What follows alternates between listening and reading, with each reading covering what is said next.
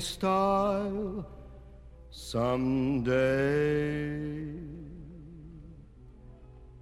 I have a twin sister, and she was the good one, I think, or else she was clever and quiet in her badness, where I was very obvious in my badness. So I think I had a big personality, definitely, and I did get into trouble, I suppose, a couple of times, and I wanted my own way often, which my husband might say has not changed.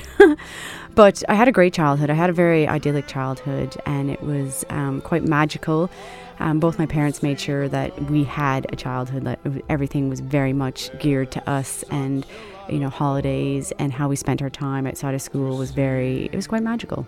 And my parents liked music. It was a big enough part of their lives, but for me it became all consuming, and I don't know where that came from, because I was different from the other three in my immediate family on that front, that's for sure. So Moon River was, I suppose it was Breakfast at Tiffany. It was a soundtrack, the main song, and Audrey sang that as well.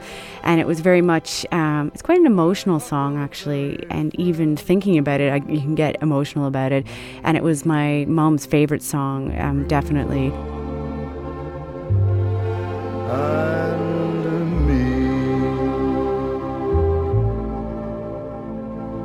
My father passed away when I was 14, and he had a long illness. So I suppose my memory of him, unfortunately, is not of a very healthy man, because he was sick about 3 years before we were born, and he never fully recovered from that, unfortunately.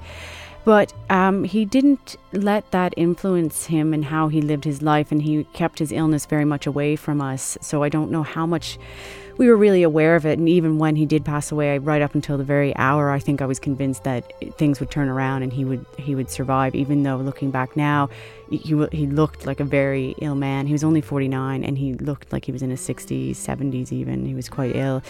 And then unfortunately, my mother passed away when I was 19, so 4.5 years later, and it was sudden. And so the difference between losing someone, who maybe, even if you didn't acknowledge that they were ill, at some level you did understand that they weren't going to be around for very long, and then to lose someone quite suddenly was a big shock. And it was the first year of university, so I mean, it was such a massive year for anybody to move away from home, move away from their hometown, and then to have your remaining parent pass away. It shaped certainly who I was all my 20s. It certainly did. I was a very different person than I am now. Moon River and me.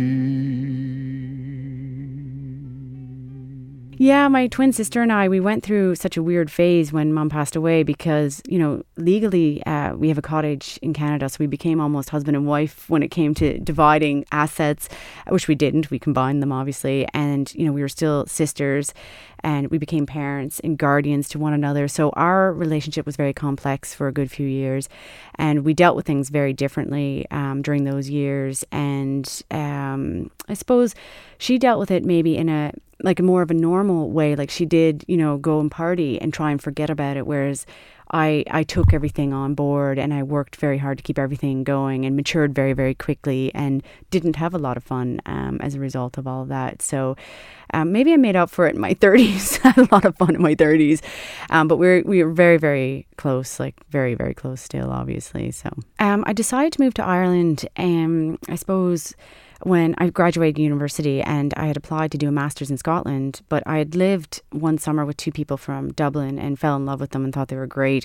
So I thought I'd come over here for 6 months. I had a 6-month ticket, and my 79-year-old Aunt Dorothy at the time said, "That's it. You're going to meet a man, you're going to get married, and you're never coming back." And I was like, "You are crazy. That's not going to happen." And that happened. So she was the one that had the crystal ball. I actually knew his bandmates because I was presenting on Phantom FM, which was a pirate station at the time. And that's what you did. You interviewed boys in bands, basically. So I knew the two in his band. And a very good friend of mine had met all three of them. And she's like, "I think you're going to like Tony or Anton of the band." And I was like, "Well, he's kind of good looking, actually. That's not really my type. Like, I kind of always went for buck teeth and crazy eyes and crazy hair. Then I met him at Whelan's. They were supporting Gemma Hayes, actually, of Future Kings of Spain. And we just got talking. And then another friend was like, yeah, he's kind of cute. And I think she still has a bruise in her elbow from when I said, get out of the way. And it was basically, Tony made a joke at that a few weeks later saying he put on a Velcro suit because we really became quite inseparable after that. So Joan coming along changed our lives drastically. And any parents that say otherwise are lying. First of all, you don't sleep anymore. But we are, I suppose, later in life coming to parenthood. A lot of people are now, you know, in their mid-30s. And so you've had a long time with just yourself or yourself and your partner, and you've set up a life that way. So it was a big surprise, and it happened very suddenly, having her, if I'm not saying too much information. She's incredible, and I love her, and she breaks my heart every day because I fall in love with her more and more every day. Pixies, anyone who knows me will know, I don't know if it's okay to have a favourite band when you're in your 30s. It seems kind of lame maybe, but Gigantic was a really big song. And when I started getting into bands, and we formed an all-girl band in my hometown in high school, and I took up the drums, we really tried to sound like the Pixies, but The Cure were in there as well, and, you know, Sonic Youth, but Gigantic it's anthemic. It's a really good song, and it's the start of my sort of indie youth, I suppose.